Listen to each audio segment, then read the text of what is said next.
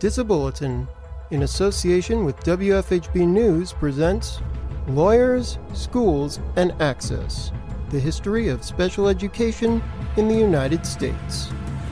I'm Abe Shapiro. Tonight's episode, The Rise and Temporary Fall of Special Education in Washington State. When we left off, we had just finished discussing the 1951 founding of the Arc of the United States as a voice for the rights of individuals with disabilities.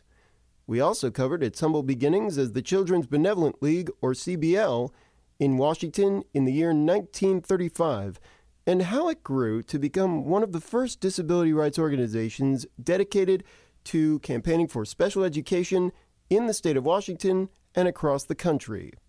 But to understand its later contributions on the national level, we must go back in time once more to understand the historical context of special education prior to and as the ARC was maturing prior to its 1951 incorporation as a civil rights organization.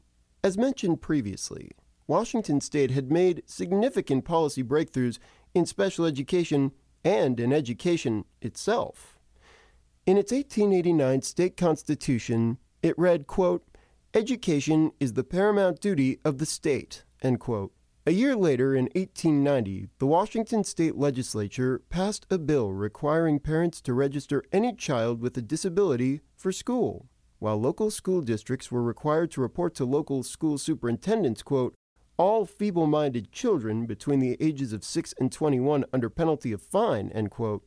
The term feeble-minded was not well defined in the bill, which left interpretation up to local school districts.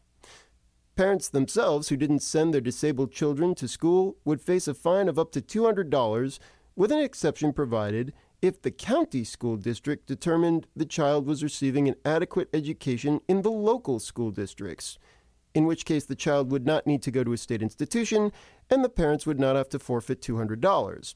But continued monitoring of the child was required. The bill also implied that some, but not all children, could be educated.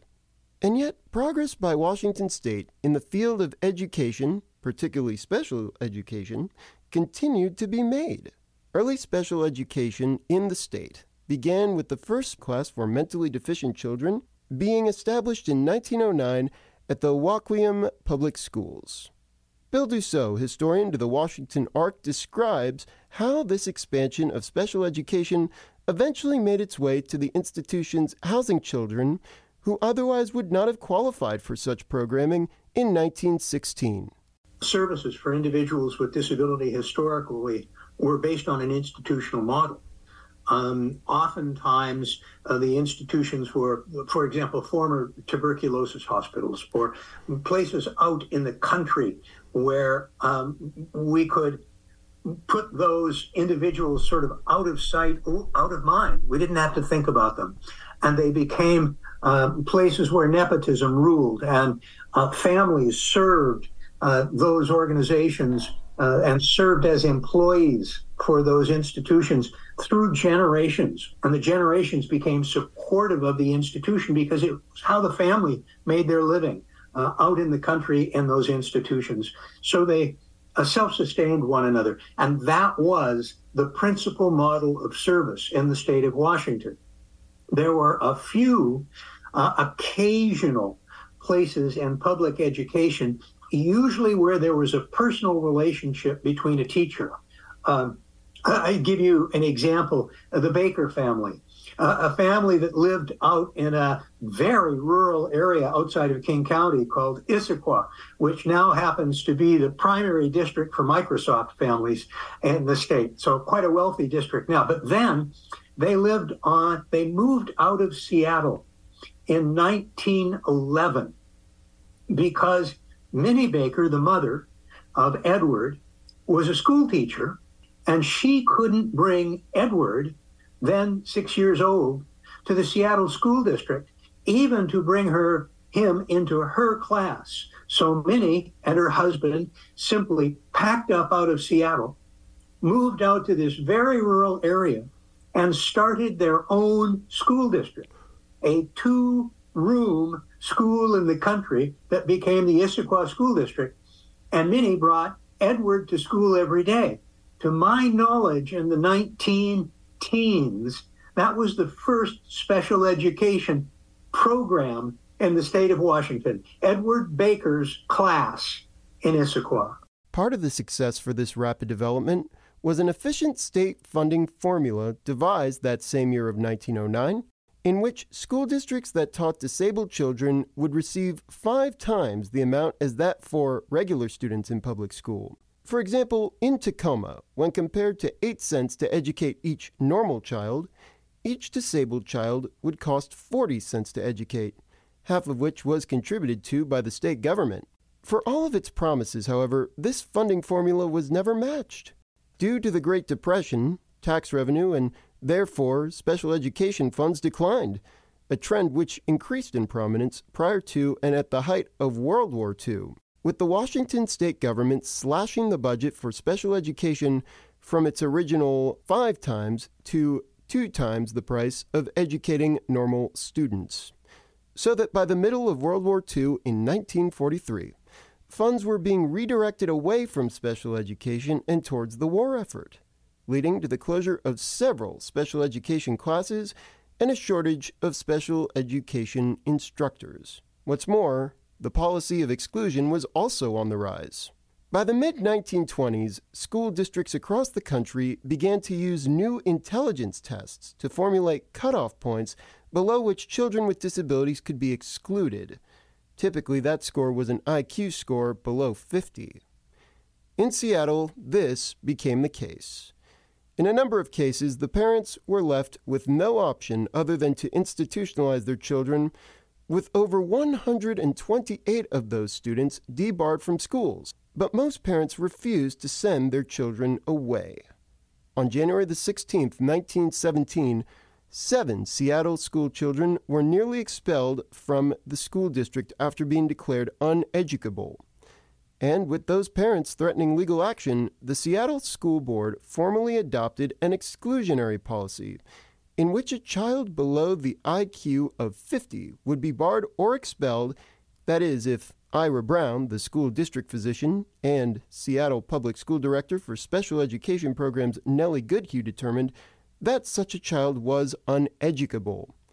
Dr. Brown was adamant on excluding, quote, all idiots and imbeciles, end quote, whom he believed belonged in institutions.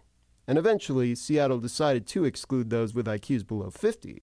On the other hand, Nellie Goodhue asked Superintendent Frank Cooper what policy she should adopt toward, quote, imbeciles or children who are not educable but might be trained to do things acceptably, end quote.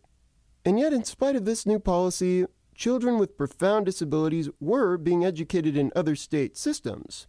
A number of districts did reveal children between a 50 to 70 IQ score were in schools, with a 1922 study of Tacoma special rooms, quote unquote, showing 79 people who were given the IQ tests, with 9 having IQ scores between 40 to 55, 30 with an IQ of 55 to 70, and 40 with an IQ above 70.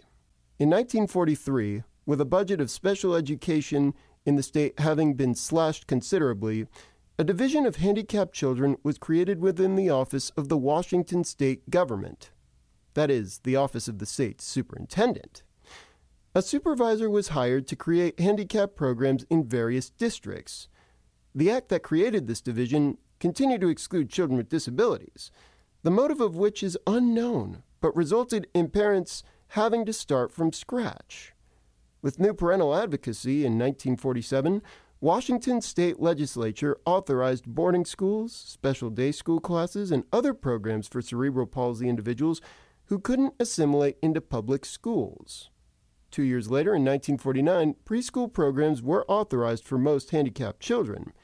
But unfortunately, this law built on the 1943 and 1947 Acts by excluding mentally deficient children.